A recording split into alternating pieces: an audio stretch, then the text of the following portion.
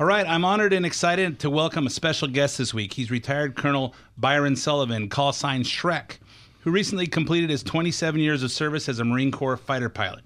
He's commanded at the highest levels in the Marine Corps. He has fought in combat in Iraq 3 times, twice in air, once on the ground, as a forward air controller in Ramadi, Iraq. He holds a national security strategy master's degree from the National War College. What you'll recognize is that he's a Top Gun instructor pilot. He's got tons of insight and expertise that we as Americans can learn from. Shrek, welcome to the main event. Ed, thanks a lot. Very excited to be here with you today. I know that I've promised you this interview for a little over a year and a half now, since we first met at Renee's, and I'm really excited to have a good conversation with you this afternoon. Yeah. So for those of you that don't know what we're talking about, Shrek would fly in from Yuma doing training exercises on the weekends, and they would spend the night at March, because the only place you can safely store a F-35. And they know this little hole in the wall near there called Renee's. It's a little neighborhood bar that has excellent food, but if you've never been there, you'd never know it was there. And we met there and shared some adult beverages and some red meat and some exciting stories. And I kept saying, "You need to come on my radio show." And then every month or two we'd meet out there and more drinks, more red meat, and I'd say, "You need to come on my radio show." And then he'd say, "I'm retiring in October of 22. As soon as I'm officially retired, you got me." So happy retirement. All right. Thanks. It doesn't feel much different, but actually it does feel a ton different. I think my hair is turning black again, and I feel good. Really? Yeah. So when the stress goes down, the hair goes back to maybe we'll normal see. colors? I'm hoping. It's wishful thinking. I was wondering if that would happen, because mine's almost all gray. So I'm hoping to see it come back. So let's talk about your real world experience. Let's talk about there's so much stuff I want to talk to you about. You're the real Maverick. You're the real Viper. You were at Top Gun in 2004, and you were an instructor from when to when? So I was after I left Top Gun, I instructed as a Top Gun instructor throughout the fleet, in the Marine Corps. Mm-hmm. I taught at the Marine Corps Weapons School, Marine Aviation Weapons and Tactics Squadron 1, which they haven't made a movie about yet. Mm-hmm. But on a different level. It's a much more mission-oriented level at MOTS 1, what we call MOTS 1. Uh-huh. And where's that located? Top Gun. That's in Yuma, Arizona. Okay, so that's where you were at. So I instructed there for 2 years, from 10 to 12, and then had command of a F-18 squadron out here in Miramar. Then I went and did my Pentagon penance. And then when I came back, when you met me, I was the commanding officer of our Marine Corps Operational Test and Evaluation Squadron 1, VMX-1, mm-hmm. in Yuma, Arizona. That's where I started flying the F-35B, which is a hovering variant. We also did the 53K, the initial operational test and evaluation of that aircraft. Mm-hmm. V-22s, Cobras, Hueys. We had everything on the flight line, so I could literally walk out and fly just about anything I wanted to. Which car do I feel like taking today? That's right.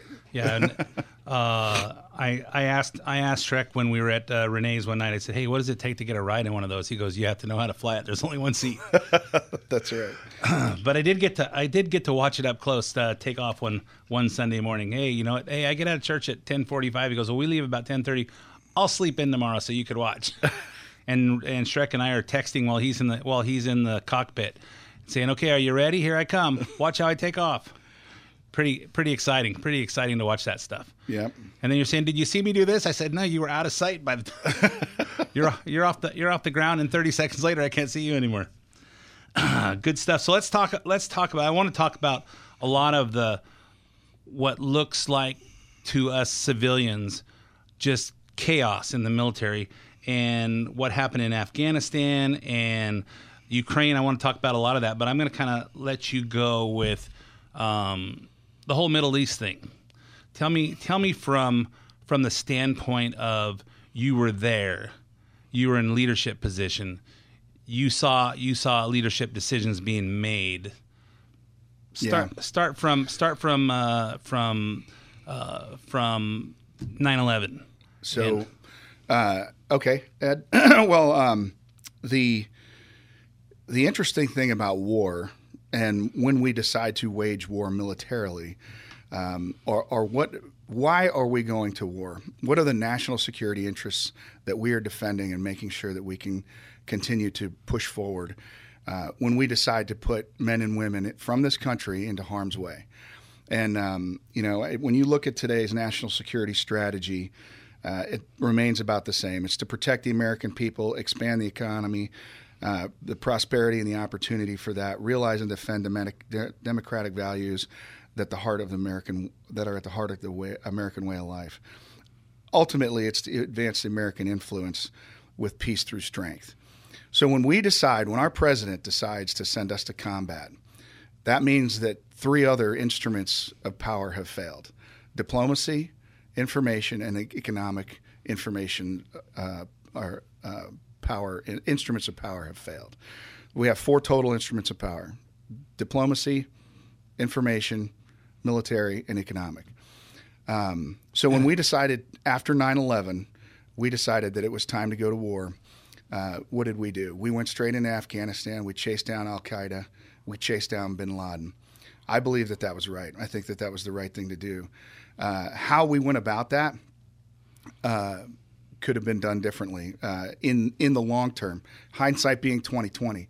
When you read about war and you read about different conflicts that have happened, you oftentimes go, "Oh my God, that was so stupid." But at the time, it might have seemed like the right decision. Mm-hmm. When I'm sitting on the border, getting ready to go into Iraq in my F-18, we didn't know if we were going to make it out. We didn't know. And you were in Kuwait at the time. I was in Kuwait at the time. Okay. I mean, we got there. We were sleeping on plywood the second night. The first night we were on the sand next to our F-18s. The next night we got plywood. The CBs were amazing. Little villages started popping up all over the place, and then all of a sudden, we had a whole Marine Air group there ready to go to combat. Uh-huh. Happiness is a warm fighter jet. That's right. Sounds like a Beatles song.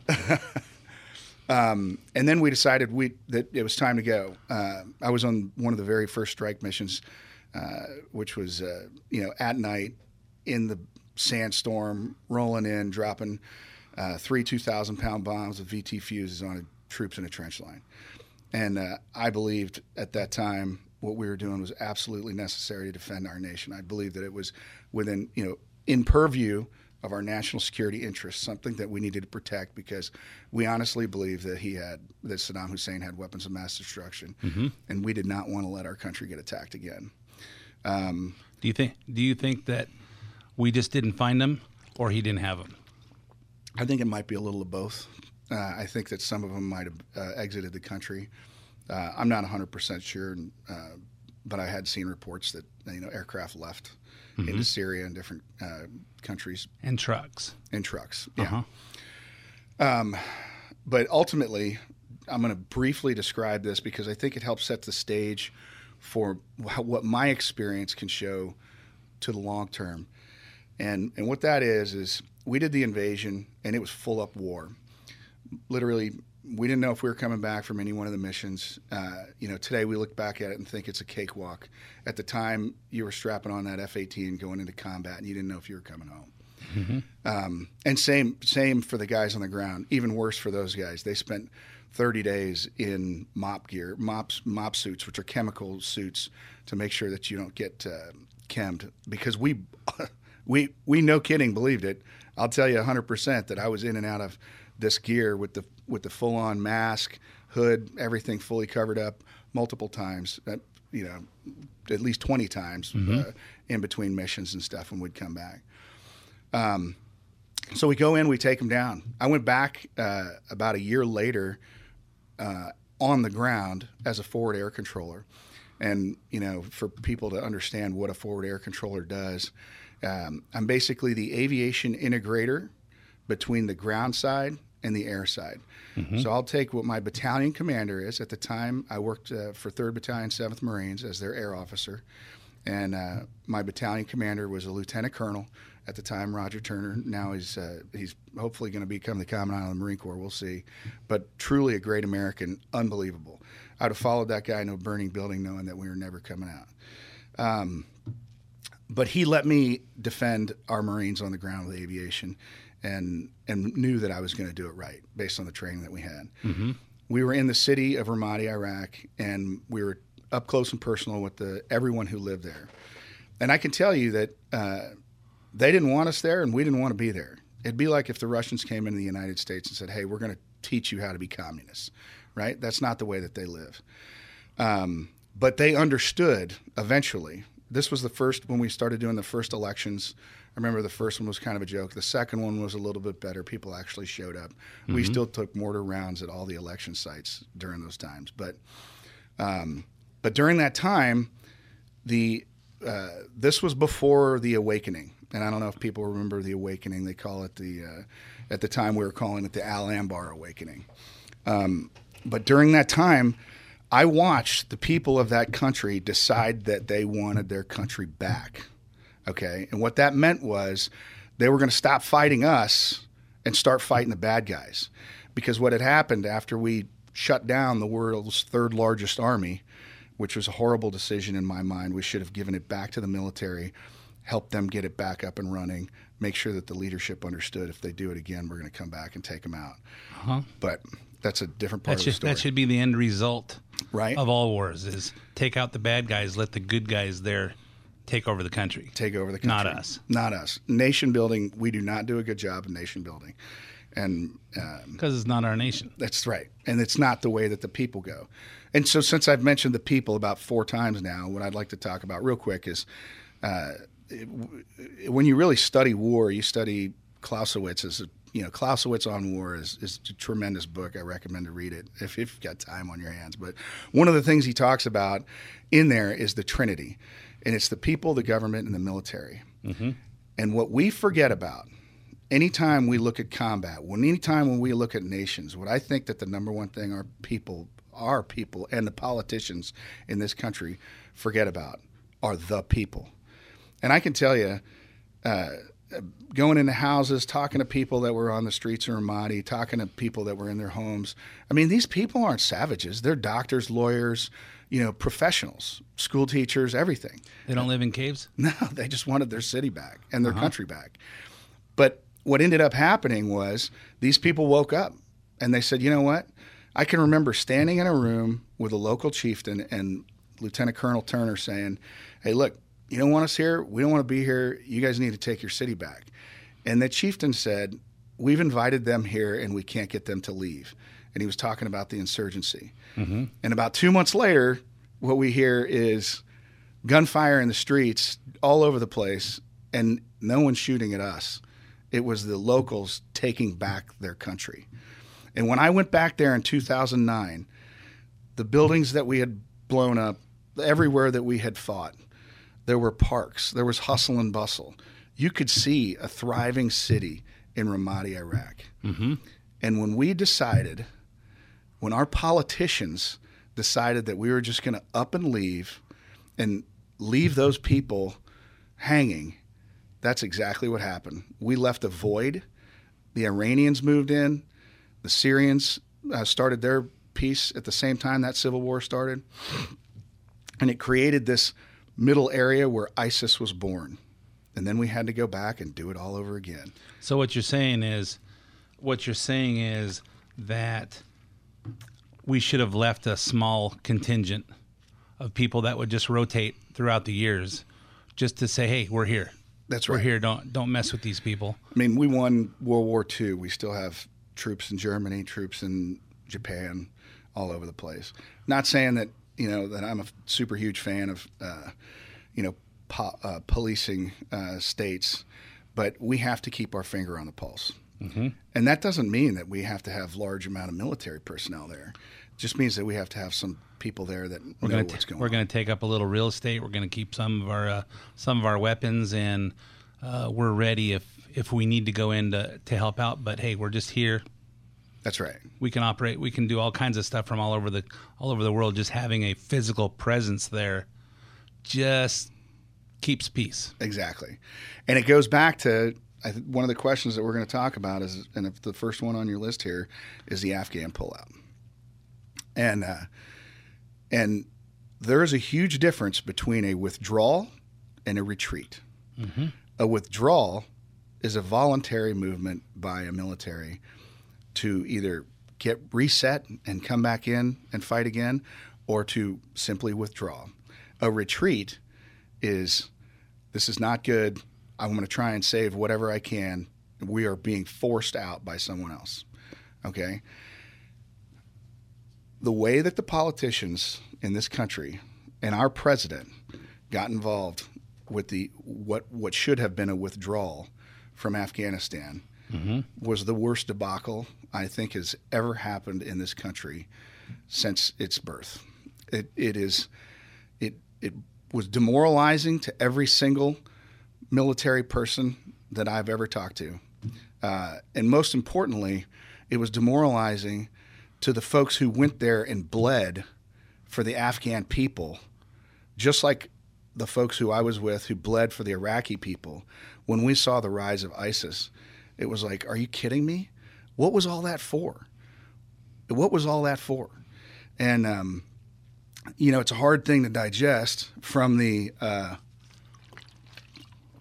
perspective of, what have we done? Why were we there in the first place? Okay. Maybe the decision to go there wasn't the right decision. Maybe the decision to go in and try and nation build in Afghanistan wasn't the right decision. I don't think it was. You are not going to change those people. Okay. They don't want what we have in this country. And that goes back to the people who are often forgotten about. But George W. Bush always said he thinks that the heart of every man is they want to be free. And if we gave them the opportunity that they would want that. Do you not agree with that to a point, or we should have just stayed in? We should have just gave them an example, got rid of the bad guys, and stayed there and just, hey, we're here if you need us. Otherwise, this is your country. Well, it kind of goes back to one of the analogies I used to use when I was in Ramadi. We would roll out of the gates with 6 or 7 Humvees, and there's hustle and bustle in the streets. As soon as you get out there, it's like ghost town. Everything goes away. And the fleas just scatter, right? And we are like the elephant chasing the flea. We had a reason to go in Afghanistan. We should have made that the end state of what we needed to go do there. We didn't. The idea of going into Afghanistan and pushing down Al-Qaeda with a huge force that's going to be there, when do we leave? And is that when we've built the nation? When we've trained these people that, Sharia law isn't the law that you're going to live by? Mm-hmm. They don't believe that. Yeah, you got to go in with hey, what's the end game? What's the object? What's our objective here? That's right. When do we know it's over? And a great example is George Bush Sr. When we pushed the Iraqis out of Kuwait, Colin Powell said, "Stop. We've achieved our objective. We do not need to go further north." And we stopped. And everybody, he took some heat for that. People thought, wow, you should have went in and just taken out Saddam. You had him on the run. Everything was over. I thought. Yeah. Well, if that was our objective, was to take out Saddam, then we should have continued. Mm-hmm. But in this case, the objective was to free Kuwait. And that's what we ended up doing. And I think that, Colin Powell did a good job of making sure that we stuck to that. Yeah, but once, as you've said, you're there in war, you go in with one objective, and you see how things are going. If we got to that point and said, hey, we really need to take out Saddam Hussein, or this is just going to happen as soon as we leave. And of course, we're still in Kuwait, but you don't think that should have happened? So one of the things that people talk about is a balance of power around the globe, right? And so sometimes a balance of power is leaving Saddam Hussein. An example of a balance of power would be leaving Saddam Hussein in power, because if we take Saddam Hussein out, who's going to replace him? Iran is powerful, and they are not our friends. Mm-hmm. And if we take out the guy who's fighting our friends, who's fighting our enemies, our enemy, how does it go? Sometimes the enemy of your enemy is your friend. Uh-huh. So we needed to get him out.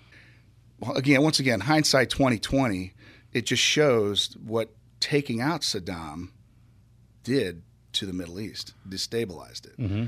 And it was the rise of ISIS, and that's what those people wanted. Think about this, and I do agree with the idea that every human being ultimately wants to be free. But when you're an 8-year-old boy or 8-year-old girl, we'll just use boy in this example because of the culture of the folks that we're talking about in that region. And you see your uncle, your dad, whoever else get killed, one by a U.S. bomb and one by an Iranian or a Shia or somebody else. Mm-hmm. And then someone comes up to you and says, hey, it's time to fight. It's time to free our nation. We are going to establish this caliphate. Read this book. It says this. This is what you've grown up being taught your entire life. What are you going to do? You're going to pick up a weapon and you're going to go fight. And you're going to go fight for what you believe in. And so the unfortunate thing is, Christianity obviously didn't grab much of a foothold in Iraq. Right. But, that's not the way that we believe. That's not what we believe. But on the flip side, if someone comes into this country and does the same thing, you're going to want to fight too. Absolutely.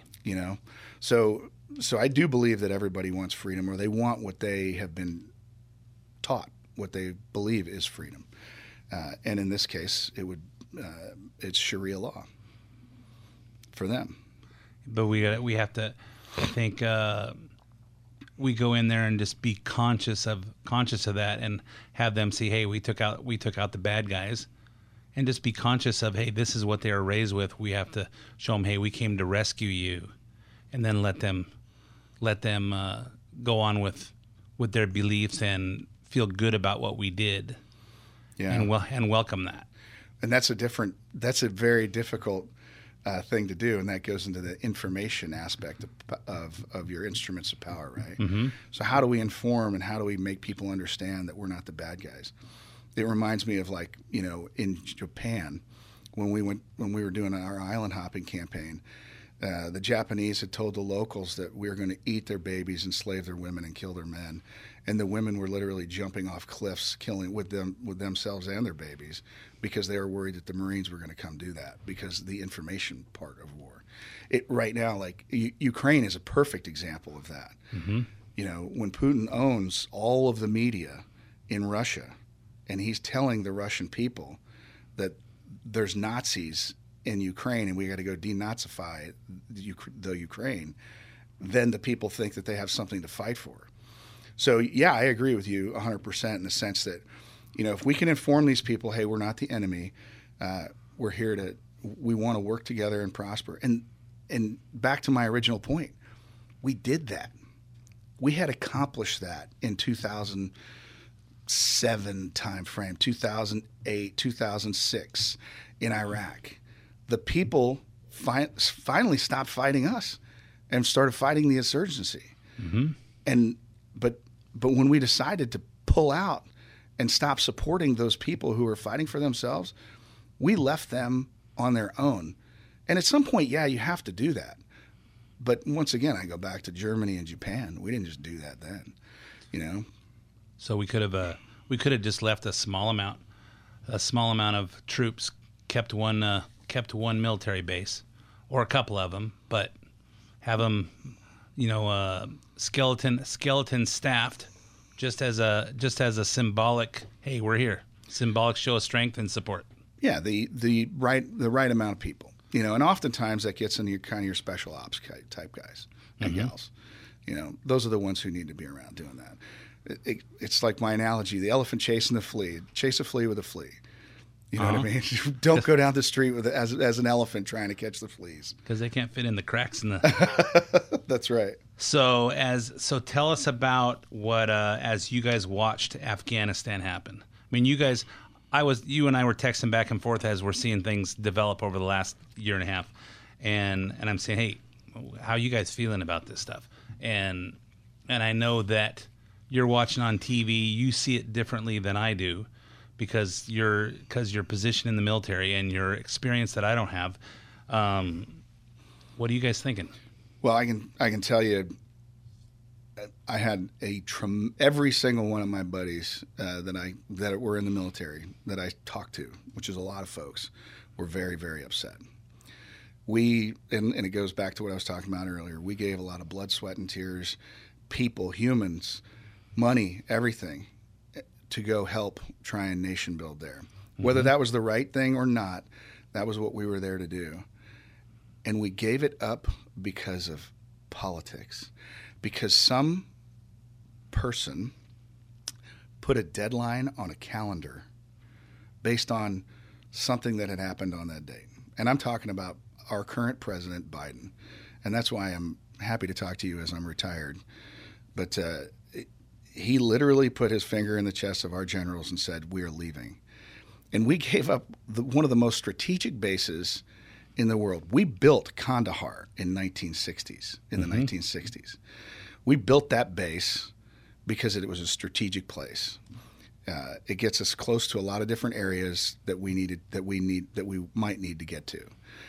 And we walked out of that place at night and left all of those people that we had been working with and trying to help them save their own country, knowing full well that they were going to be decimated by the Taliban because we had decided that the political ramifications of us maintaining folks in Afghanistan was not digestible by the American people, so we were going to just leave. It's the worst thing I've seen since you see the helicopters picking up people from the top of the fall of Saigon, when they're picking people up from that building. It was the worst thing ever, and it was very, very demoralizing for every man, woman that I know who fought in Afghanistan. And primarily because of the same thing that I felt in Iraq, which are the promises that you made to the people that you were going to help them get through this. And all those people are dead. I guarantee you that the Taliban have gone in. They found out every single interpreter. The fact that we weren't going to take the interpreters back. Are you kidding me? Like, those people put their lives on the line. They walked around with us in Iraq full battle rattle, making sure that, and what I mean by that is, helmet and Kevlar, because people were shooting at them more than they were at us. They put their lives on the line. Because they looked at it and say, these guys are traitors. Traitors. They're supporting the Americans. Yeah. And so, that is, and who should be held responsible for that? The President of the United States. It was his call. He didn't listen to his security advisors. He didn't listen to them, and he gave an order. And I think about positions that. I think of position. People ask me, "Hey, will you support this cause?" No, I don't believe in it. And I've been a big voice for 15 years on the radio, and they know that I'm a conservative voice out there. And a couple of times they've asked me to support a cause, and I just go, I don't believe in that.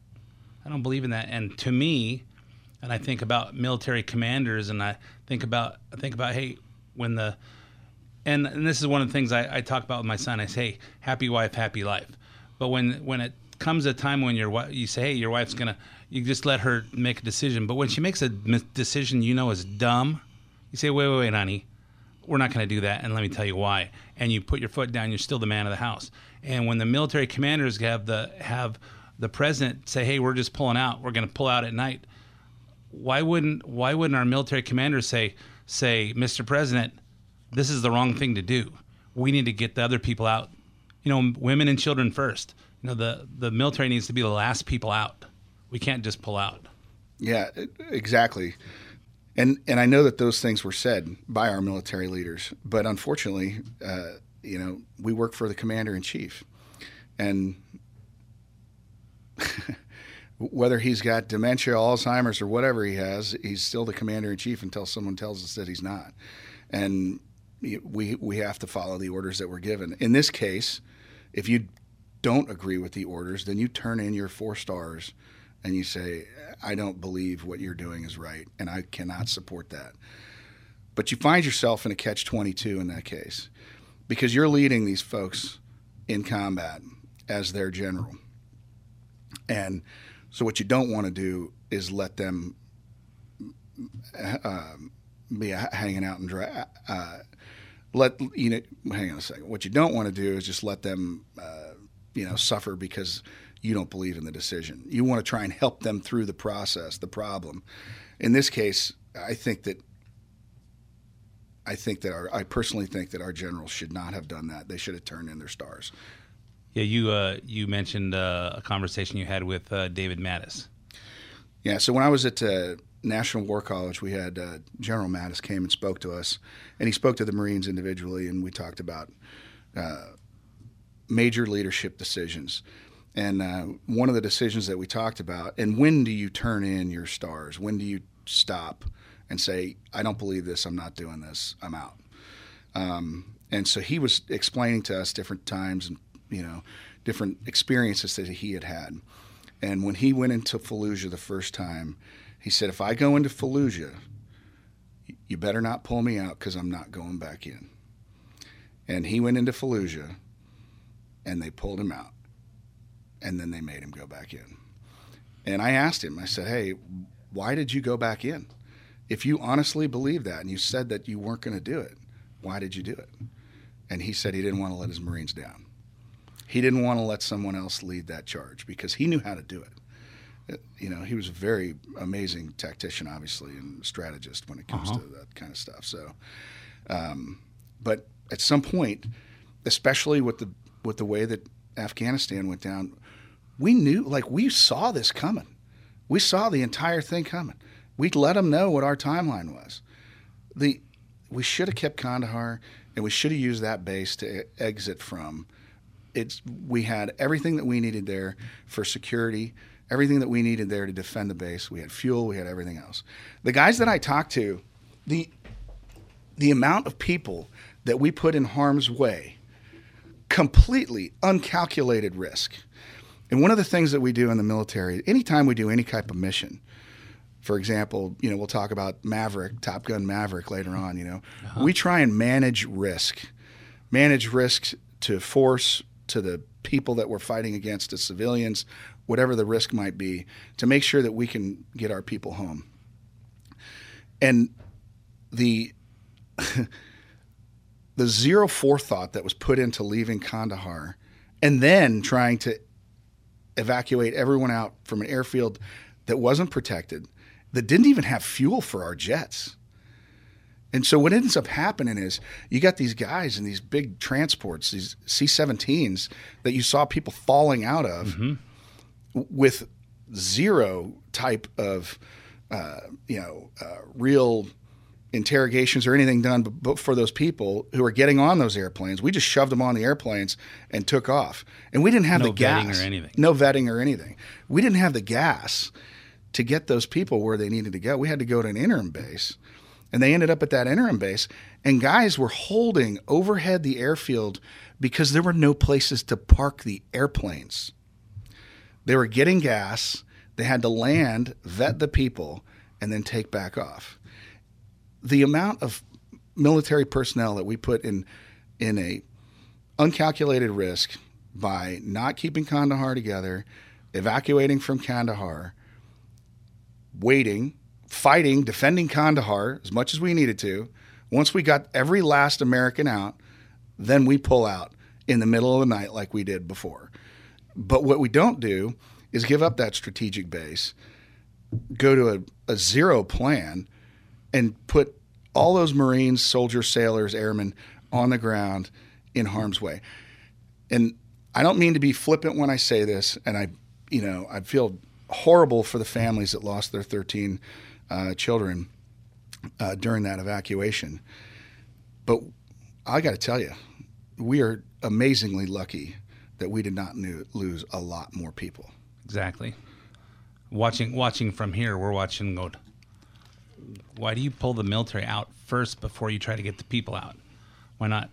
You don't have to be a military strategist to understand that. And I'm watching and going, what are these guys thinking? And I know that we've got a commander-in-chief who's a sprig of broccoli, that he doesn't really know what he's doing. He's making calls based on his diverse cabinet, not competent cabinet, his diverse cabinet, and you guys in the military, you guys know how it's supposed to be done. Yeah, and then what happens after the 13 military folks get killed? We do some errant UAS strike on a family that we had bad intel on and kill a bunch of civilians. You got to be kidding me. Like, it's just the amazing amount of ineptitude that is in that are leading this country today is amazing. We don't have leaders today in our country. We have politicians. We need leaders. We need people who are going to do the right thing for the right reason, regardless of what's going on in the media. And the media gave them a lot of guff because, hey, these people died. We're going to go get them. We're going to go get them. And we do a hastily put together attack, and unfortunately, we have a large amount of collateral damage in that attack and kill a family and a bunch of children. Yeah, well, it's only 4 or 5 or 6 or 7 people. Yeah, if that was your family, that's huge. And that goes back to what we were talking about earlier. So we tell them that we're here to protect you and help you advance your culture and give you freedom. But now you're the brother of the female or whoever, their sister, who got killed in an errant attack from this country. What do you want to do? You want to kill Americans. Exactly. So, one of the roles I had when I was at our weapons school at Mott's 1 in Yuma was a collateral damage expert for the Marine Corps. I used to run a CDE class, a collateral damage estimate class. Mm-hmm. And the interesting thing about that was that when we look at collateral damage, it's primarily based on rules of engagement, law of war, but it's also based on policy. Mm-hmm. And what sets the policy? The ability for our people at home to digest large numbers of civilians getting killed. I'll never forget it. When I went into Iraq the first time dropping bombs in my F-18, they said, you can't kill more than 29 civilians. And I was like, you got to be insane. Like, I don't want to kill civilians. Like, I don't want to kill any civilians. We're not trying to hit civilian targets, right? We're trying to hit military targets. Mm-hmm. But at that time, the CD level 5, which means it takes presidential approval to conduct that attack, was 29. The number was 29. The next time I went in and on the ground in 05, it went from 10 people to 1, meaning if you think you're going to have one civilian casualty, then you need to get approval from someone who's been given collateral damage estimate level 5, which would normally be the President of the United States unless he pushes that down to someone else. And then there were all sorts of other different parts to that. So in other words, you see a high value enemy, high value terrorist. You can't shoot him if he happens to be next to someone you don't want to kill. That's right. Now it depends, right? So there were different rules that governed all of the ROE, and some of those at the time were, hey, if you're in self-defense and you can't egress from the situation, then you use proportionality to get what you need done for the military interest at that point. Now, for some of the high-value targets, they might have what they called human shields with them a lot of the times. Right. So sometimes you have to determine whether that's a human shield or whether it's an actual civilian. But those are all very difficult things to do, and it takes tons of intelligence. It takes lots of work to get there to get that done. And you need the guys on the ground that have the intelligence to make decisions, as opposed to some guy who's eating an ice cream cone in Delaware. That's right. Hey, man, I'm getting chocolate chip today. What should we do? Should we kill these people? Well, let's see. They killed 100 Americans. Yeah, but it's Sunday. Give them the day off. Right. Yeah, it's pretty it's pretty discouraging to see. I mean, because you see previous presidents, and of course Trump, I thought, was the best president as far as just making decisions and having some real world experience about cause and effect. And you never thought he's on vacation. Whatever happens, he steps up to the mic, makes a decision. People ask him questions, he gives them answers. And right or wrong, this is how I see it. Whereas Biden doesn't have any kind of idea. He has to wait till someone tells him what he thinks before he makes decisions. And you see it. You see what the result is around the world, and we see people dying because of that. So let's talk about Ukraine. I thought we saw it all coming. Hey, you know, the Russian military is lining up on the Ukraine border, and that would have been the time if I was president. And I'll never be president, but if I was, and I'm sure if Trump was there, hey, we see what you're doing. Here's the sanctions. You back the hell off. What were you guys thinking? Pretty much the same thing. I personally, looking at Putin, it seemed more like a gesture. You know, hey, if you don't give us what we need, if you don't start playing right, Ukraine, we're going to go do this. And it's interesting when you study Russia or that whole area, right? They've been invaded more than anybody, right? So the Ukraine, it's called the Ukraine because it's actually Ukraine means the forward edge, the front line, the outskirts, right? Uh-huh. And they want in order to keep Moscow safe, they want to make sure that the borderlands are secure. Uh-huh. And so when they see NATO and the EU and everybody else rolling up right next door, being bombastic with Russia about how we're going to, make Ukraine part of the EU or NATO or whatever, you have to understand that you're pushing the dog into the corner and you're not giving him a way out. I'm not saying what he did was right in any way, shape, or form. In fact, I would argue that my concern is, are we dealing with a rational actor? And what I mean by that is, are we dealing with someone who is looking for an objective in order to keep himself in power and the country in power? Even though people think North Korea, Kim out there is not a rational actor, he's completely rational. He wants to stay in power. He does things to get things, and we give him things and keep him appeased. But when you look at what went on with Ukraine, I completely agree with you. The instrument of power that we should have used immediately was economic sanctions before any of this stuff started. Mm-hmm. Open up dialogue and diplomacy with Russia to figure out what is it that you want. Like what exactly do you want? And what he wants, the problem is that what he wanted and what he still wants, in my opinion, is he wants the Ukraine to work more with Russia than they are with the EU. When you study demographics and you look at the people who live in Ukraine, the folks who are on the east side near Russia, they don't mind being Russian. The people who live on the west side want to be European, or they want to be part of the European Union. Mm-hmm. So how do you keep that together? I think diplomacy, information, and economic instruments of power are what we should have used.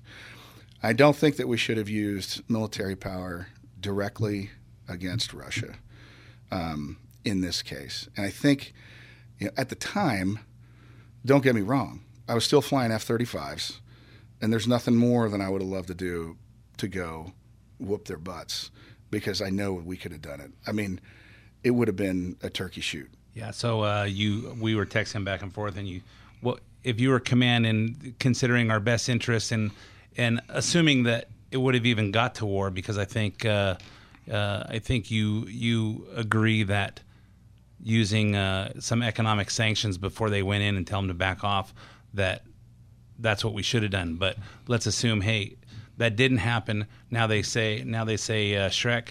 How should we handle this? Well, I mean, this is exactly, and people give the F-35 a bad rap because they think it's so expensive. In actuality, the price is coming way down on it. That airplane is specifically designed for this type of combat. I mean, it wouldn't have been a turkey shoot. I shouldn't have said turkey shoot, but we would have lost some aircraft. But I will tell you this: that aircraft is specifically designed to fight that fight right there. I think that we would have put our F-35s up airborne, and one of the roles of the F-35 is suppression of enemy air defense, SEAD, SEAD. The other thing is DEED, destruction of enemy air defenses. Mm-hmm. So the first thing that would have happened was we would have got our F-35s airborne. We would have got targetable locations on their SAM systems, and we would have taken out their SAM systems. If they had the audacity to send up any of their fighters, even their latest stealth fighter, I think we would have taken them out. Especially now, hindsight looking 2020 at the stuff that I've seen from the wreckage and the different things, the way that those aircraft are made, I'm very confident we would have been able to take out their airborne assets as well. The interesting thing today is to see how sloppily they have organized their airspace. They don't have an integrated air defense system in the sense that, they don't, you mean the Russians? The Russians. Okay. So when I look at the Russians, they have an integrated air defense system that's primarily surface-to-air missiles. The problem is that they don't integrate very well with their other aviation assets. So what you end up seeing are these very, very, stealth aircraft that they have. Their latest, their most capable aircraft are having to fly low altitude to not get shot down by their own missiles. Mm-hmm. And what that's doing is putting them in it's called a MANPAD, a manned portable air defense system, MANPAD, and that is a surface-to-air missile that can be shoulder-mounted. You see them, when you watch the movies, you see the guy reach up or gal and shoot the missile off their shoulder, and it goes chase the airplane around, right? Most of those are heat-seeking missiles that they fire. And so the Russians are getting their top-line fighters shot down by MANPADs. I just think it's hilarious, kind of. The way that we would have fought this is standoff, precision weapons, until we can beat them down and beat down their IADs. Anything that they launched airborne would have been taken out as well, with our air-to-air missiles and stuff like that. And then behind us or in front of us, we would have had fourth-gen fighters, F-18s, non-stealth aircraft to kind of be our missile trucks downrange. And we would have, I have no doubt in my mind that we would have decimated them. And the Russians would have been pushed out how long? Well, based on when they were all stuck in the mud in that quagmire, when they tried to come in from the north side, you remember that when they first went in? Yep. They bought all those Chinese tires. Did you ever hear that story? I thought that was hilarious. I'm not sure. Apparently, they bought their tires from China, and all the tires went bad when they got in the mud. They started to deflate and stuff like that. I just thought that was hilarious. But when they got stuck in that quagmire, holy cow. That would have been a turkey shoot. That would have been something worse worse than the highway of death that we remember from Iraq. Yep. That would have been fourth gen stuff after we took out their IADs, going in there to take all those aircraft out. All those they're all stuck. We just send one plane over there. I mean, a B-52, you get in some of our big bombers that go in there and just lay waste. What we've done now is we've given the Ukrainian army the latest weaponry that is on the shelf from every country around the world. And do they know how to fly them? Well, so what they're not using F-35s. They're not, and this is kind of I'm not trying to sell the bee, but when you look at what the Russians did, they did a pretty good job of taking out the airfields first, so that the Ukrainian MiGs couldn't get airborne to go fight against them, right? So the beautiful thing about the F-35B is that I don't need a big airfield to take off from. I can take off, and land in about 1,500 feet or so. So unless they blew up every single 1,500-foot area on every single road, we wouldn't be able to fly F-35s. Otherwise, the F-35B, which is the Marine Corps variant, the one that hovers, would have been a perfect aircraft to be able to get in there and do the mission. The A and the C would have been very capable as well, but they would have had to launch from further away. Okay, but of course you still have to. Whenever you land, you have to fuel up. That's right. You got to get gas. So you got to have places to get gas. That's right. The logistics train that goes with that is fairly heavy. I mean, we're talking about 13,000 pounds of gas per aircraft. So you think the Russian army, they just don't have logistics? They just don't understand the art of war? I think that, you know what? I mean, when you look back to us when we invaded Iraq, we went so fast that we outpaced our logistics chain as well. I think that the Russians thought that they would be in Kyiv very, within a day or two. So the logistics train that they had in place was definitely not enough and definitely ran out. then they got themselves in a quagmire where they couldn't get the logistics in. And yeah, so their logistics plan was bad. Poor planning. Mm-hmm. Poor planning. And then they're fighting against people who know what they're fighting for. They're fighting for their lives, and they're fighting for their country, and the Russian fighters don't really know why they're there. That's right. They interviewed that one guy. He thought he was on an exercise or something like that, right? And and like you said earlier, hey, they're telling us that there's Nazis over there. We're going to fight them, and they get over there and realizing they're not fighting Nazis. They're fighting people that just want to protect their home. That's right. And so when you look at that, when you look at the invader who doesn't know why they're there, compared to the person who knows why they're there, defending their family, then who's going to fight harder? And you're always going to fight for the person to your left and right when you're in combat.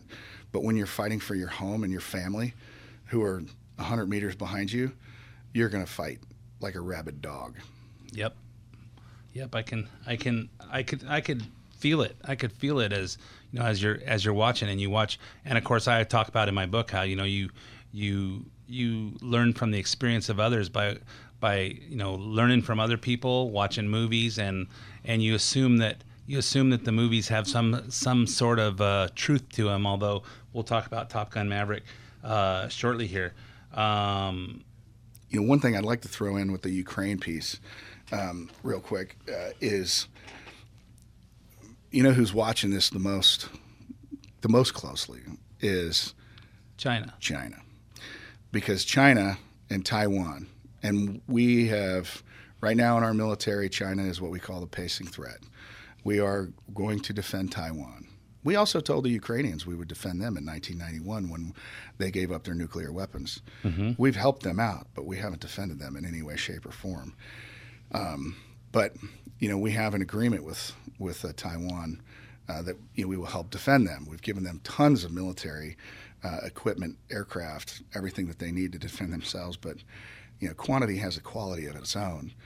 And the Chinese have 1.5 billion people in their country, and 1 billion of them, I think, are in the military and the police force.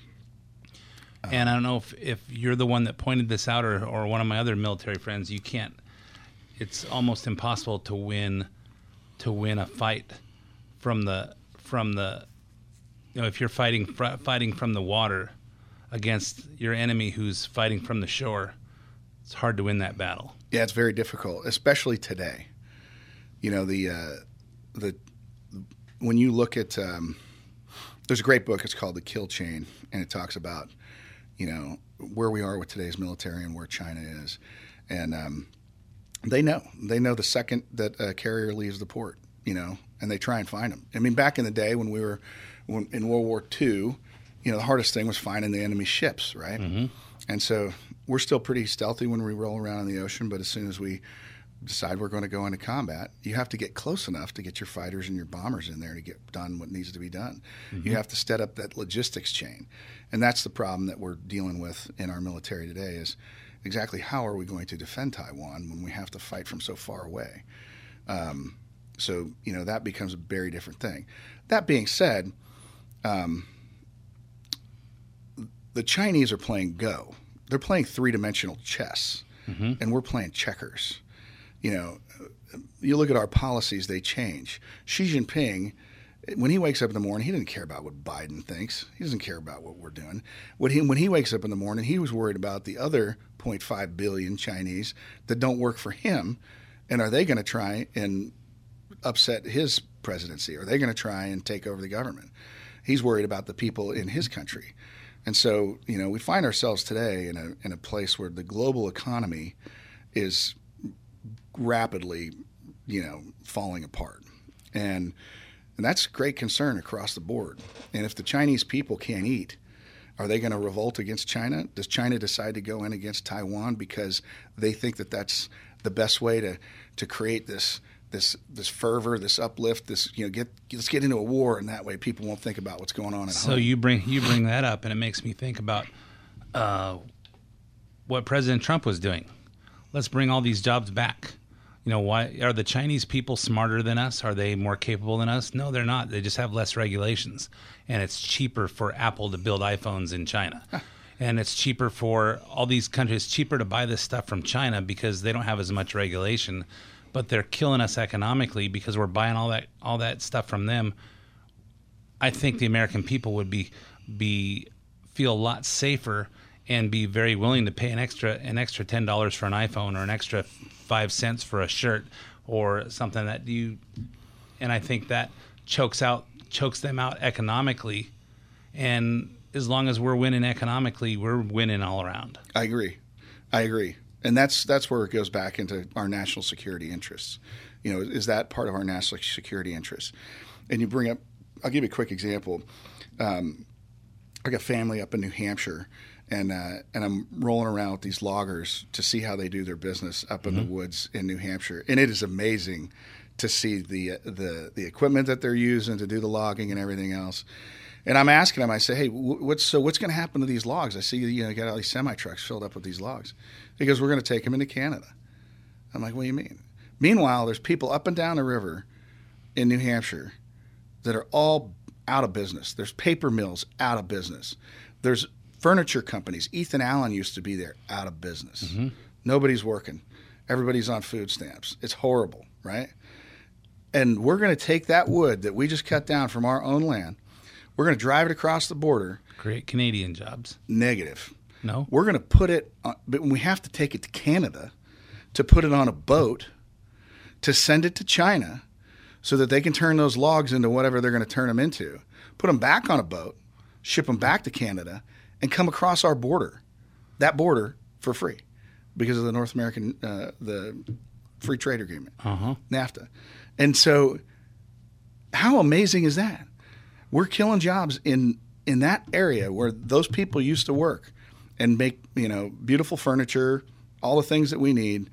And now we're outsourcing that to the Chinese. So because it's cheaper to ship it over there, let them do it and ship it back. But they have slave labor. I mean, imagine that. Imagine how much money does it cost in fuel, everything, and opportunity cost alone. You bought the wood. Now you got to hold on to it for how long? Mm-hmm. To ship it around the world to get it. How much cheaper is that labor? It's a lot cheaper. And you know what? When we look at ourselves and we look at, the things that we believe are fair and righteous to, how we want to treat our people, they don't. They're going to put you in a sweatshop and make you sweat and get whatever done that you're going to get done. But that's the difference between who we're dealing with. And you're right. We need to bring those jobs home. When you look at what's going on right now, just real quick on the economy or, the global stage, where does the EU get their oil from? You were talking about some of the things that Trump said. Russia. Yeah. And he made a statement. Everybody said that he was crazy. He said, you're getting your oil from your enemy. And everybody says, oh, that's not true, blah, blah, blah, everything's fine. Guess what? It could be a cold winter in Europe. Yep. If Russia decides to turn off that oil.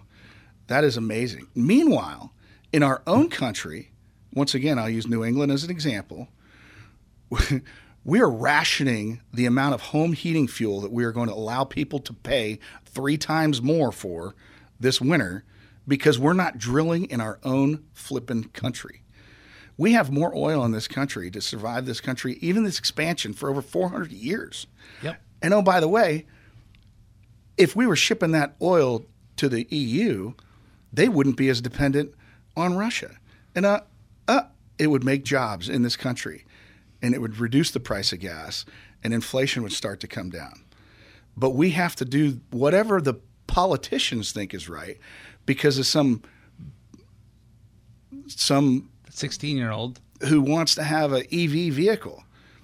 And don't get me started on the EV vehicles. I mean, I love the concept, but holy cow, how much does it cost to make one of those things in earth materials and fuel oil and everything else to get those things where they're going to be? Exactly. And my thought was, Tesla started out pushing this thing, in General Motors, Ford, they're all doing it now. There would be a natural evolution to people say, hey, this is cool for me. I'm doing all this traveling in town. It's convenient for me to just plug my vehicle in overnight at my house. It's cheaper, it's more convenient, and there will be a certain amount of evolution into that. You can't force it. No. You can't force it. We don't have the electric grid for it. That's right. It would slowly build up, and it would slowly build, and it would happen naturally. And they're trying to push it because they're trying to save the earth. Somebody put on there, hey, in the 1600s, Plymouth Rock was at sea level. Today, it's still at sea level. So what are they talking about? Well, the funniest thing I think about EV stuff is, where does the energy come from? Oh, it comes from the outlet in the wall. Oh, really? Where does that energy come from? Is it coming from a nuclear power plant that you detest because it's so clean and can make so much power? Or is it coming from the coal, the coal mill that's making electricity? As long as you don't see the smoke here, it's clean. Yeah, right. Yeah, I was stuck in traffic driving my Corvette out to Glendale this morning and saying, hey, I'm behind some Tesla that has the license plate that says clean energy. And I go, you're such a Democrat. Get out of the way so I can open my Corvette up and make it happen. So I have some friends.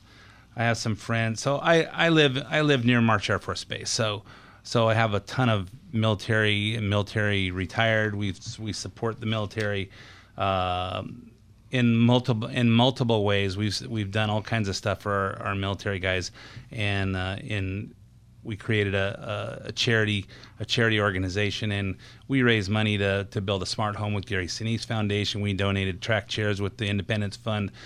We raised money with the boot campaign, How I Met Joey Jones. We remodeled the VFW. Hey, the VFW's air conditioning's out, and nobody wants to go in there. Hey, we sent over some contractors and said, hey, 24 hours I had the money raised to put 2 air conditioners on there. I'm in support of all the military guys. I think that we don't appreciate them enough. They certainly don't get paid enough, and so we're all there. I have some friends retired from March Air Force Base, and we're talking politics one night, and I say, you know what? How do we be comfortable with this? We're the strongest country, but we're watching things go on across the world, and we watch Biden bring in his diverse cabinet. We got to make sure we have enough black people, enough females, and enough transgenders, and enough homosexuals in there. I say, you know what? I just assume him get the most competent cabinet and protect everybody. It does. Regardless, it doesn't matter how many of what you are, but let's bring in the most competent people to lead our country. And one of this couple said to me, she goes, you know what? It doesn't matter what we think. Our military guys are trained to do what they're trained to do, so that's all going to be fine. And I brought that up, and I want you to expand on how do you feel about that theory? So there's a lot to unpack there. First, let me start with some of the diversity stuff real quick. The military takes a lot of hits for issues that we have with whether it's sexual assault, equal opportunity, whatever it might be.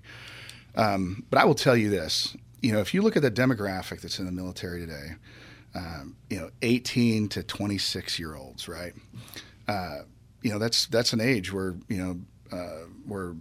men's brains aren't fully formed until they're about 25-ish, mm-hmm. Their frontal lobe. Women form a little bit earlier, but you're really dealing with very immature folks, and you're trying to teach these people how to wage war on an enemy. We take society, and I'm going to speak for the Marine Corps. We take society and we make Marines. A Marine should not be like society. That individual needs to know how to go kill things and break stuff, okay? And, how does that relate to society? We make professional warriors. We make people who are professionals in all aspects of life.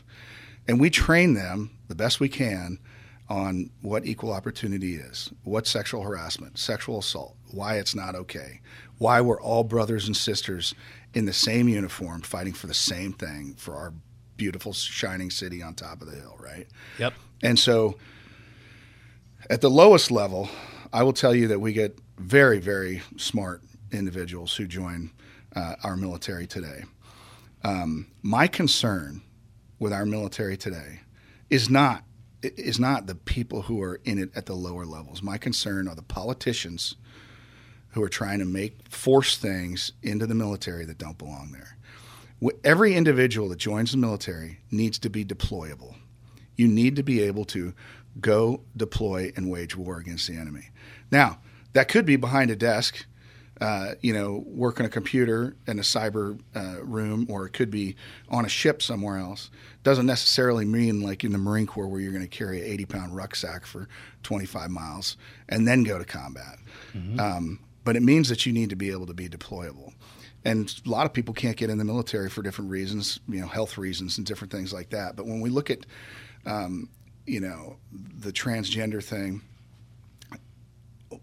if somebody joins the military as a male or a female, that's fine. Whatever happened before that, I don't care. But when you're in the military and you're a male or a female, that's what you are. To have our government and the military change you to something else after you've joined, I don't think is right. And I don't think that's a good use of taxpayers' money. I don't think that's a good use of creating the most powerful military on the planet. That's not what we need to be focused on. What we need to be focused on is training for combat every single day. And I think that that's what's happening at the lower levels. What concerns me the most are the people at the higher levels. If our society was half as good as our military is when it comes to equal opportunity, racism, sexual assaults, harassment, everything else, our country would be 1,000 times better than it is today. Because we hold people accountable. When people make bad decisions, they are held accountable. Unlike in our society today, at the highest levels, people are not held accountable for bad things that they do across that spectrum that I just mentioned. Exactly. So how's that? Are we ready to fight? Yeah, exactly. Go ahead. Are we ready to fight? Let me throw one other thing on there. So I was in the Marine Corps for 27 years. So for the first 4 years, we were not in combat, 4.5-ish, right? We were working with Vietnam era gear. We were working with old stuff, whatever. As we got, 2001, I was on Wake Island when 9/11 happened. I'll never forget it. We were going Transpac to Japan for UDP. And I thought to myself, holy cow, am I ready to go to war today? And I probably wasn't, but I felt like I was close to it. I was a brand new guy in the squadron. I'd been there for about 7 or 8 months. But when we did go to war, I can remember taking guys out on night missions, getting shot at by air-to-ground, surface-to-air missiles, surface-to-air gunfire, what we call AAA, anti-aircraft fire, and coming back and saying, hey, man, you did a great job tonight. Awesome. Good hits on the target. We took out a convoy of 15 vehicles. It was a great success for us that night. And we held the artillery pieces away from getting to the Brits down south. But in the end, he was like, yeah, man, that was the first live bomb I've dropped. And I was like, you got to be kidding me, man. And we fixed that. I hadn't dropped a joint direct attack munition, which is a GPS-guided bomb. I've only dropped one laser-guided bomb, an actual laser-guided bomb off of my F-18 before I went into combat. And I would carry 2 JDAM, 2 of these GPS-guided bombs and 2 of these laser-guided bombs. And we weren't learning it for the first time. We'd studied it. We'd made sure we were ready. But bottom line is that you were not proficient in using those weapon systems. Today, my concern as we roll out of this military or this war footing that we've been on for since 2001, for the last, what's the public math on that, almost 20 years now, that we are not going to continue to fund our military to be as ready as they need to be. And so my concern is at the highest levels, our politicians and our generals need to make sure that each and every one of those military personnel understand that their number one duty is to kill people and break stuff. And they need to make sure that they're trained to go do that so that we can have the sharpest sword on the planet. I'm not as concerned with let's call it majors on down, lieutenant colonels on down, colonels on down. Colonels, you start getting the lobotomy as you get up towards general. But I think that we are on a safe footing as far as being ready for combat today. I don't think we're on the best footing that we could be on. I think that there are a lot of things when we talk about the politics, when we talk about COVID. I mean, I personally, one of the Marines that worked for me was a lieutenant colonel. This guy was he still is a rock star. He was on the way to becoming a general officer, no doubt in my mind. Decided he didn't want to take the COVID shot. They took away the command that he was about to go take over. He's been sitting in legal limbo now for over, since all this stuff happened over a year ago. Couple years. And he's just waiting to get out of the Marine Corps. We lost a great warrior because of some political decision. They wanted us to take an experimental use shot. I mean, when the politics get that involved in our military and our military leaders don't push back and go, hey, we're going to do this. And these are the healthiest, strongest machines we have. Yeah. In the people that are well trained, they're healthy, they're kind of isolated a bit from society, and all of a sudden, hey, take this shot, stick this needle in your arm, and I know that you guys take all kinds of vaccinations. You're going to all kinds of places across the globe. Yeah. I mean, but we don't know what's in this. We don't know what's in this right. vaccine, and we know one thing it doesn't do. It doesn't prevent COVID. That's right. Technically, it's not even a vaccine, right? A vaccine would stop you from getting the cold, and it would stop you from transmitting the cold. In this case, it doesn't do either. Exactly. We won't know until a second head starts growing out of the side of our neck. Right. What it did, except for I didn't take it. I didn't take it because I'm not going to find out. Yeah, I had to take it, so I took it. But that's my main concern about our military today is the political influence that has been pushed down. We can't have a woke military. We can have a military that is based on a meritocracy, that is based on the people who do well and achieve get promoted, and that's what I see. That's what I've seen in my 27 years, and I know that there are different examples of things that didn't happen, but I would ask you and anyone listening today to look back at their own company and their own corporation or any place that they've worked, or as to whether they think it was perfectly, if the equal opportunity was perfect across the board, if there was no racism, if there was no, gender issues, if there was no sexual assault, sexual harassment. Unfortunately, I think that those things are much more prevalent in society. And that's what we have to but that's what we have to take out of these people when they join the military, is we have to take society out of them and make them a professional. And that's what the toughest job is, I think. Yeah, we had a leadership program at my company a few years back, and we had a couple of former Navy SEALs teaching it. And he said, you know what, the SEALs don't create superhuman athletes. Goes, all these guys that try out are superhuman athletes. He goes, what we do is we take it from 1,000 and we get them down to 25 guys that can survive this. Because we're training super teams, guys that will watch their teammates' backs and will create perfect synergistic machines for war. That every single one of these guys that wants to be a SEAL are already a superhuman athletic kind of a person, and we're training them for that.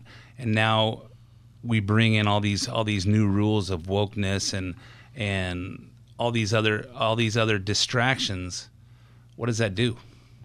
Yeah, I agree 100%. I mean, and that's funny because I think I'll roll into Top Gun, the Maverick movie that we wanted to talk about when we talk about a good team. But I agree 100%. And when I used to go walk my flight line at when I was in UMO or when I was in Miramar or wherever I was, I'd see everybody working together, one team, one fight. When I joined the Marine Corps, in 95, when I went through OCS was 94, 95, Officer Candidate School, which is kind of like our officers boot camp, if you will, for the Marine Corps. Mm-hmm. I was taught that there are dark green Marines, light green Marines, and female Marines, and all these different kinds of Marines. It was probably 2000 or something like that completely left our vernacular, and we just had Marines. And the beautiful thing about that was, it's just like America. Why do we have all these different Americans? Why don't we just have Americans? Americans. Right? And the fact is that you're an American, I'm an American. You know, I don't care if you're black, white, orange, purple, whatever. It doesn't matter to me. In the Marine Corps, and this was a tough one to swallow, so to speak, when I was, when, you know, the whole don't ask, don't tell thing was getting turned off. Mm-hmm. We would ask the Marines, and I'll never forget this. We sat in a big auditorium. The Commandant of the Marine Corps came and spoke with us. And he said, hey, how many of you in here care if the Marine next to you in the foxhole is gay or lesbian? And like 5 hands went up, and they were all like old salty gunnies or whatever, you know what I mean? Uh-huh. The young Marines didn't care. How many of you Marines would care if, you know, the person to your left or right that you were working with in the office was gay or lesbian? 0 hands went up. Nobody cared. The fact is that, like, what you do in the bedroom shouldn't affect how you go to combat or how you work or how you execute your job or what you're, you know, whether you believe that's okay or not. But when you create this team and you're all Marines, then you're going to fight together. And I'll tell you, the interesting thing, you know, for my last command tour was the majority of the sexual assault problems that we had were either male on male or female on female. Because they're protected. So, no. Well, they're protected, so they feel like they can. Yeah, maybe that's the right answer. I kind of get that too. Yeah, I'm sorry, I didn't mean to cut you off. But you're saying that they're protected. They feel like they're protected. So hey, they're special people. If you're gay, you're special. You're to be treated a little nicer than straight people. And you know, it's whatever we do. When Barack Obama became president, hey, he was elected by white Americans and black Americans. And he should have gone out there and said, hey, this proves that there's no more racism, that America is not a racist country. He should have said that removes all the limits for everybody of no matter what your color is. Instead, it was, hey, let's get some payback. And now it's like, hey, now you're special if you're black, and if you're a white person, you have to apologize to society because, hey, I'm white. I was born white. I have white privilege. Same thing now with gay. Hey, if you're gay now, you're special, and we can't disagree with what Barack Obama said or anything he did because now you're a racist, and now you can't disagree with anything that has to do with alternative lifestyles because now you're a homophobe. That's right. No, that's a great point. I never thought of it like that. That's an awesome point. And in fact, yeah, I'm not going to get into particulars, but an individual didn't want to come forward after being assaulted because that individual was concerned that everyone might think that he is that alternative lifestyle, if that makes sense. Yep. But yeah, so I don't know where we were going from there. Oh, we're talking about a team. Uh-huh. Yeah. So, you know, I think that what you see at the lowest levels are good teams working together. And even in the Marine Corps, when I go up and down the flight line, I see Marines of all different backgrounds working together and for a common mission. So when we talk about going back to what my neighbor said, hey, everything's going to be fine because the military guys are trained to do what they're going to do, and they're going to do it. That's not a concern? I mean, should we not be concerned about what's happening from leadership into the military, or that's an illusion? Well, I think the biggest concern that we should have are our politicians, the people who are guiding our military, who are making our military do what they believe society wants us to do. It goes back to my original point, is that we take people from society and we make them warriors, and we need to continue to do that, because people from society, people who have not been trained how to go do God's work around the globe won't be able to do it. It's a tough thing to do, to train somebody to kill people. Right. And so what you need to do is make sure that the individuals that we bring in the Marine Corps are ready to do that. And my concern is what you're getting after right now is the woke stuff that's going on around this country today. Is that having an impact on our military? Maybe in an ancillary way. I do think it impacts the amount of training that we're able to get because we're focused on the wrong thing oftentimes. But I will tell you that as a commander for the last 2 years, unfortunately, the one of the biggest things that I had to deal with were all those things that we're talking about right now, from a woke standpoint. Like, oh, so and so said this and blah blah blah. It's like, hey, I'm not here to be daddy in this situation. Like, you guys figure it out. You're grown adults. You know what I mean? Like, why am I hearing about this? Oh, because you have to do something about it, because this isn't right. It offended me. I'm sorry I offended you.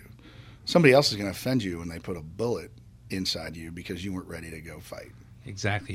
Fill out your hurt feelings report. Yeah, right? Yeah. Yeah, my sergeant major and I, we used to talk about that all the time. It was like, man, we got to get back to making Marines and not allowing society into this military. Exactly. And it goes to the America. Hey, send us your hurt and all your downtrodden and all whatever it says on the Statue of Liberty that I'm not thinking about right now while the microphone's on. It used to be that we brought people from all areas of the globe, and they melted into American culture. What's changed now is, hey, we have to respect their culture. They want to come here and change our culture. Hey, if you want to live in America, you come here. This is how we do things in America. And you came here because you didn't want to be at your other place, at whatever country you were in. Don't come here and try to change us. That's right. We're changing for the 0.7% that get on media. Exactly. And it's the exact same in the military. Like, we take society, we make Marines. We take Chinese, African, whatever descent you are, and you come to America, and you should just be an American. You shouldn't be an African American. You shouldn't be whatever. You should be proud of your heritage. That's fine. I don't have any problems with that. But in reality, if you don't want to be here, leave. If you want to try and change this place, then go back to wherever it is you came from. And because right now there are hundreds of thousands of people crossing that border today to get a piece of this American pie, because they believe that this is the shining city on top of the hill. The people that I talk to, who have immigrated here, came here for the specific reason because they wanted to be Americans. And the people here who are spoiled Americans don't have any idea what it's like to live in a third world nation where no one cares about your hurt feelings report. They're just going to take your money and your stuff. Exactly. And who knows who's coming across now. Okay, yeah. So let's talk about some fun stuff. All right. So Top Gun Maverick was a huge hit at the box office this summer. I personally loved it. What I loved about it versus 1986. 1986, Maverick's coming in. It's all competition. It's Maverick, and it's Ice, it's Viper, it's Jester, it's all these guys, and they're in the Indian Ocean fighting some, doing some conflict. They come up on a MiG. They go to Top Gun. They train. They have this competition. Maverick gets the girl, and then he loses his partner, and then all of a sudden they go back to some conflict in the Indian Ocean. We don't know what they're fighting for. All it is we know it's a dogfight. This time, he's coming in to train these guys. This is how I see it as a civilian movie watcher. He's bringing in to teach some of these new guys how to push themselves beyond what they think that they can do, and beyond what they know their machines can do. And they're very specific about what the strategy is to get this nuclear site. And we know specifically what they're, before they go in, we've seen them train for this, go under the surface to air missiles, go up over this hill, do a inverted thing to get down, to stay low below the radar, go bomb this thing, get out, then you dogfight your way out. We know specific. We don't know where it is. We just assume they're in the Middle East, and to me, you knew when they actually went in what they were trying to do and what the strategy was. It was exciting to watch. Is it anywhere near reality? So I loved both Top Guns. I think that they're both great. I like Top Gun Maverick way better than I did the first one. As did I. Exactly the same reason that you're saying.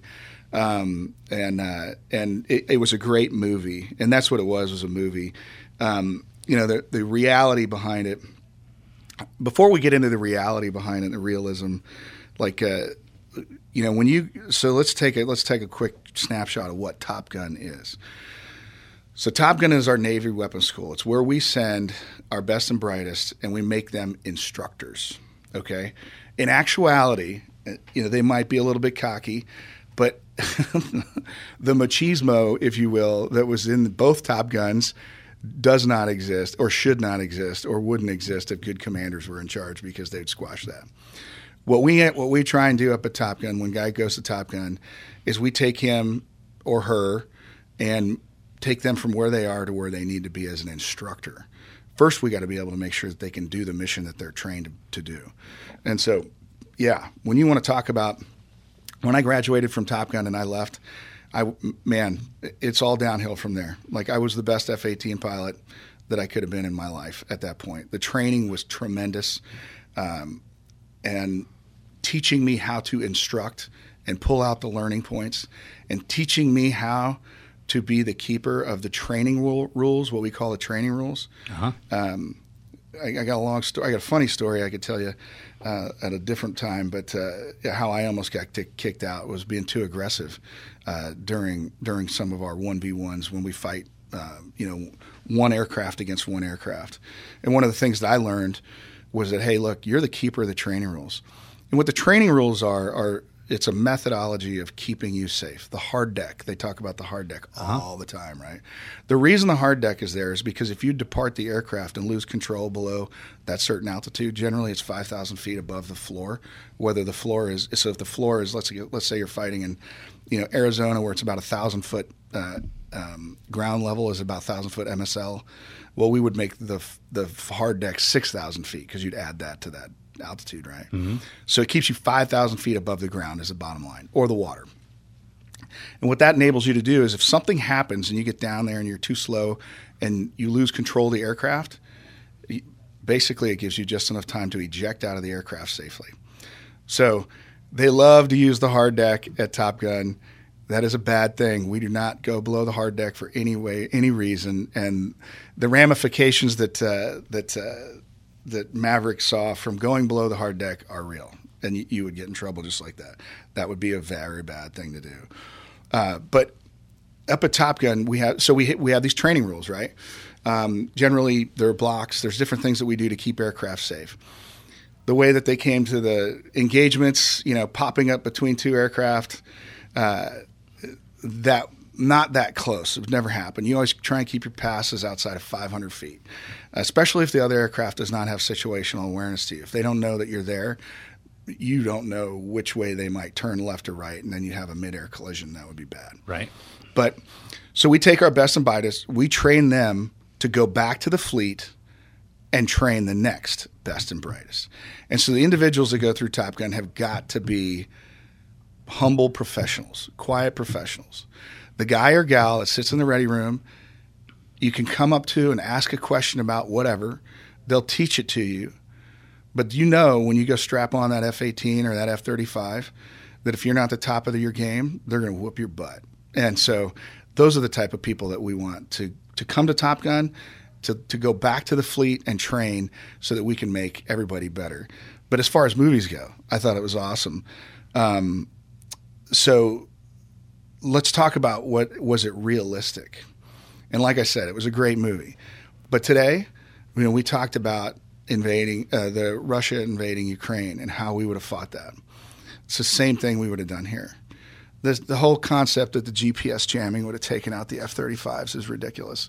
But it helped make the movie so that they could make two-seat aircraft so that they could get their actors inside of an F-18, because the F-35 only has one seat. Right. So it would have been very difficult to try and film that. The filming of the movie was tremendous. Like the action shots and all those things were amazing. And the low levels that they flew, somebody asked me, they're like, are those real? I was like, yeah. I know specifically many of the low levels that they flew, but some of them, one of them we call the $1 Million Ride. It's goes up through the mountains up near from Seattle, Portland, over there in that area. And it's just amazing. And the first time I saw the movie, I was like, I know that. I've been there. You know what I mean? Mm-hmm. But it was really exciting to watch that part. But that mission that they went and fought is tailor-made for an F-35. Tailor-made. Like, we would have taken out all of those surface-to-air missile systems first, or jammed them, or done something to make it so that we could get in and take out that weapon system or that nuclear facility. Now, the low-altitude tactics that they use, a lot of people today believe that since we have stealth and we have all this Gucci stuff, we don't need to do low-altitude tactics. I'd argue that we need to keep every arrow in our quiver sharp and ready to go at any time, because there is a point where we will need to do low-altitude tactics. So the idea of coming in low, below their radar, below their surface-to-air missile systems is legit, and it's something we used to train to a long time ago. And I shouldn't say a long time ago, maybe 10 years ago. And we're still getting back. Now we're kind of getting back to doing that in the F-35 as well.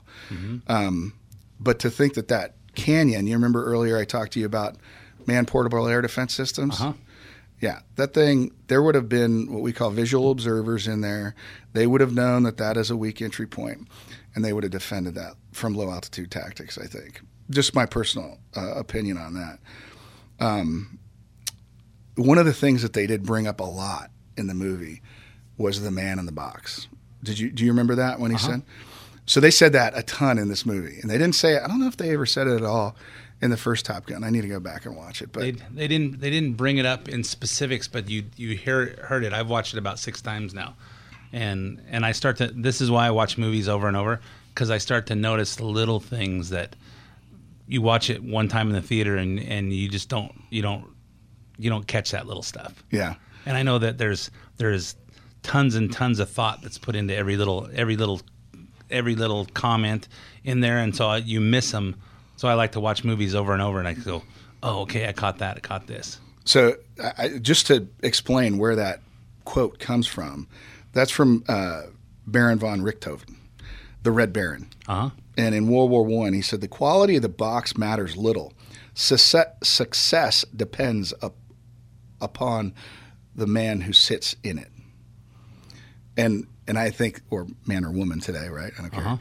But the fact is that's true.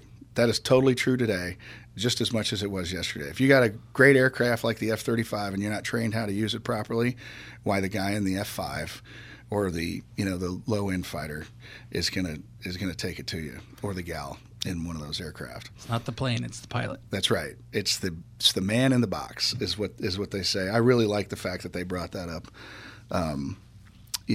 So often, because that was a lot of fun. I mean, that's and it's all over the walls at Top Gun. We talk about that all the time. At least when I went through in 2004. Oh, that was years and years ago. Oh my gosh, so long ago.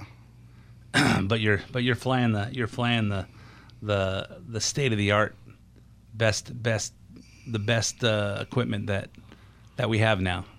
That's right. Well, I was. Yeah. Until you retired. Now I'm flying an MD-11.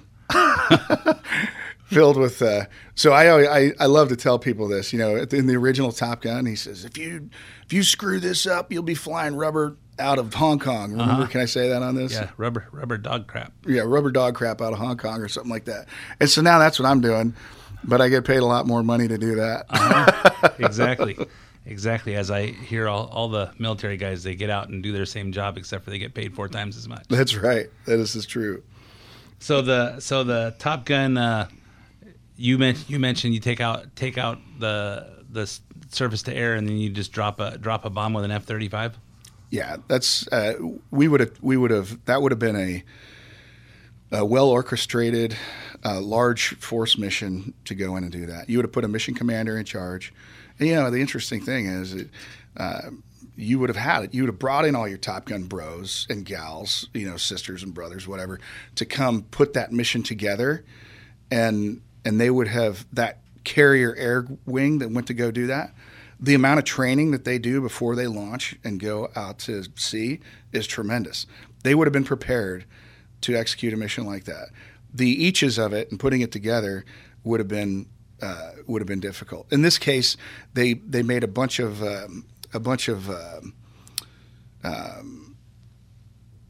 impossibilities possible, right? Like you can't do that in less than 3 minutes.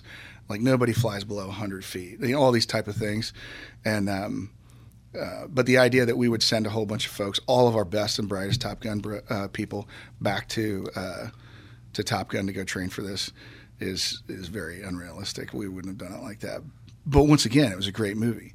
The thing that I found the most unrealistic of the movie was playing a football game in jean shorts on the beach in North Island. Like, who wears jean shorts these days?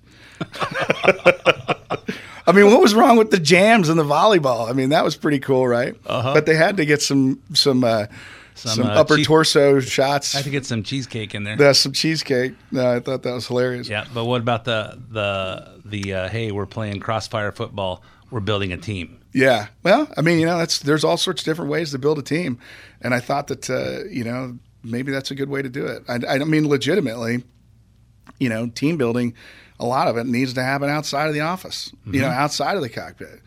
And in this case, you're building a team, make them play together, fight together, And I thought that was legitimate. I thought that was totally legitimate. Okay, so let's talk about bottom lines here. And this is one of the biggest questions that I really want to get out of you. Speaking for yourself, but also as the leader of talented, sophisticated fighter pilots, warriors in the art of war. What are some of your general feelings? What are some of the general feelings? I'm asking you to testify on how somebody else feels. What's the general feeling of our military today, serving under a Commander-in-Chief, Joe Biden? So I will tell you that there's a lot of concern out there. There's a lot of folks who aren't happy. There's a lot of folks, that are concerned about the direction of our country. And I think that there are a lot of guys that are disenfranchised. And when you talk about, how do we get the best and brightest into the military today? You look at our veterans, and they say they wouldn't join this military today. And that's where majority of our recruiting comes from, is our veterans, the people who live down the street, who, you see on a regular basis. That on Veterans Day, Memorial Day, whatever, that individual's in their uniform, and you go, wow, I want to be like that person. Yep. So I think that there is great concern about our leadership at the highest levels, the political level primarily. I think that there's concern about what type of funding we're going to get. When you look at, and you mentioned this several times during our conversation today, but when you look at the amount of money that our military folks are getting paid, it's doesn't even come close to keep up with inflation right now, and that's happening a lot across the board. So I don't want to take anything away from anybody else. We're worried about what people make at McDonald's flipping hamburgers to make sure that they can feed their families, but we're not worried about what the military guys. It's insane. It's insane the number of military folks that are on food stamps. And thank you for what you have done and what you continue to do to support our military by helping out our veterans and stuff like that. That really means a lot. And I know that you really enjoy doing that, and I think that is tremendous. And I don't want to get too far off subject here, but I'm going to talk about it because it's right on the tip of my tongue. But when I first joined and people would say thank you for your service, I was like, don't thank me for my service. Like, I don't need your pity or whatever. You know what I mean? It was just weird. It was just an uncomfortable conversation for people to say that. Thank you for your service. But as I got older, and I realized that they meant it. Does that make sense? Yep. Like, people mean it, and I do. Yeah. And so, when you hear that, it means a lot. And I don't think that the young folks, the young Marines and stuff, they need to hear it too. But I think that it's, as you get older and as you've done more things, and people say that, it's like, wow, I think you really mean that. You know what I mean? Well, it becomes real when we got attacked on 9/11. That it's real. Hey, there's a threat out there, and our military guys are the only reason that we're free here. And what's sad today is you've got people voting for our leadership that weren't even alive on 9/11. Mm-hmm. So they don't have that. They don't have that feeling that. Yeah, it's all in the history books, right? Yep, and the history books are being wiped out. That's right. We don't want to teach people about our history. We just want to go forward. We just don't want to offend anybody about our history. But I think that, and I'm a perfect example. You know, I had a good career forward. I could have stayed in the Marine Corps for another 10 years, I believe. And it was just time for me to go. I didn't agree with what my leadership in the Marine Corps, the direction that they were headed. I'd let them know, but even our 3-star generals were getting shot down.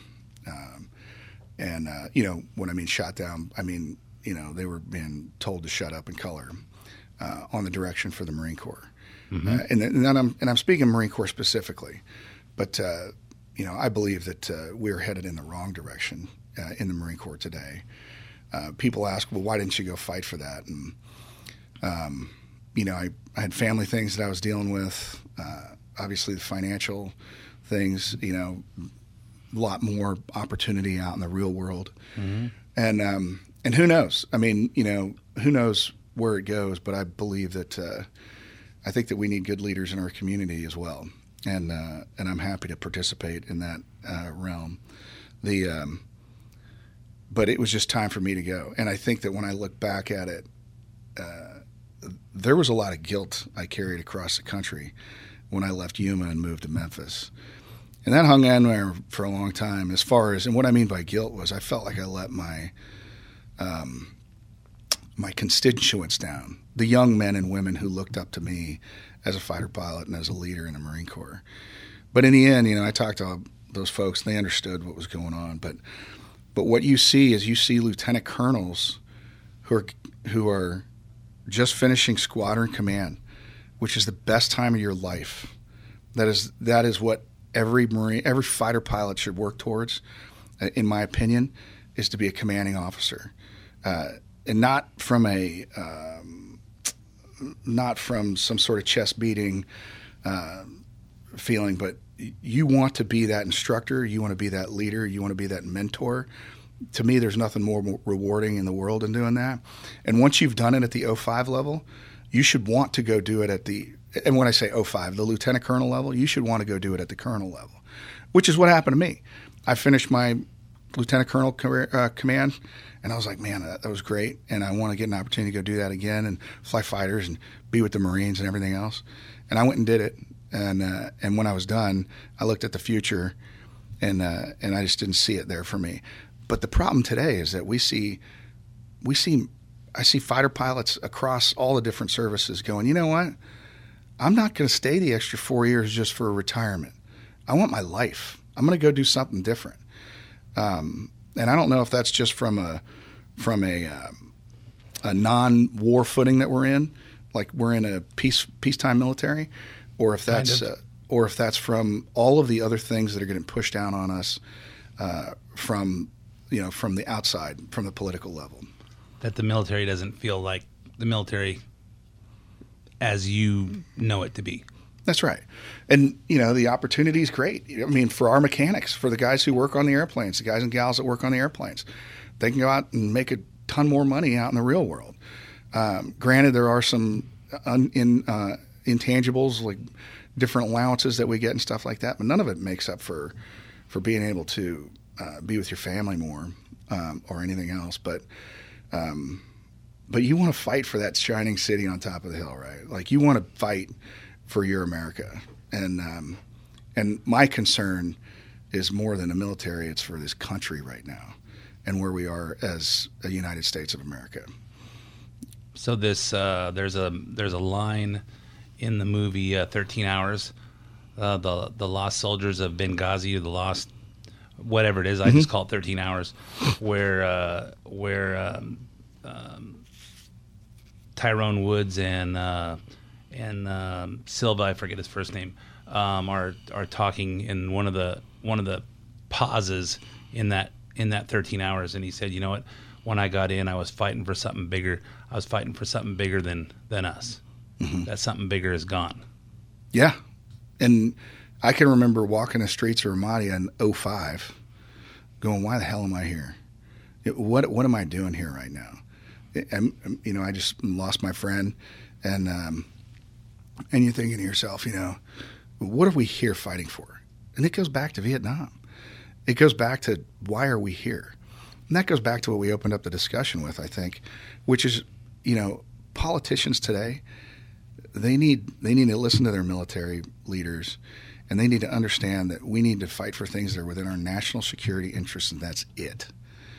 I think that we could have done some great work against the Russians in Ukraine. Personally, I think that the way we're doing it right now is great. I think that there are a lot of things that we could do on the domestic side that would help fight that war even better if we turned the pumps on here, started making gas, get the EU off the Russians' teat, if you will, for fuel, and lower the price of gas here. Like I said, I mean, we're worried about talking about Ukraine. There's going to be people that are freezing in New England because they don't have gas. Yep, and it's just they just don't seems to me that leadership just doesn't have any kind of foresight, understanding cause and effect, and they're worrying about little things like the green stuff, and they don't realize the harm they're doing to the country in general. No, I agree. And to the world. So, okay, so we have just a few minutes left. As someone who's led our military, and to me, you led our military. I know you're not David Mattis, and I know you're not General Milley. Thank God, that's why you're my friend. What's your overall feeling about where America is?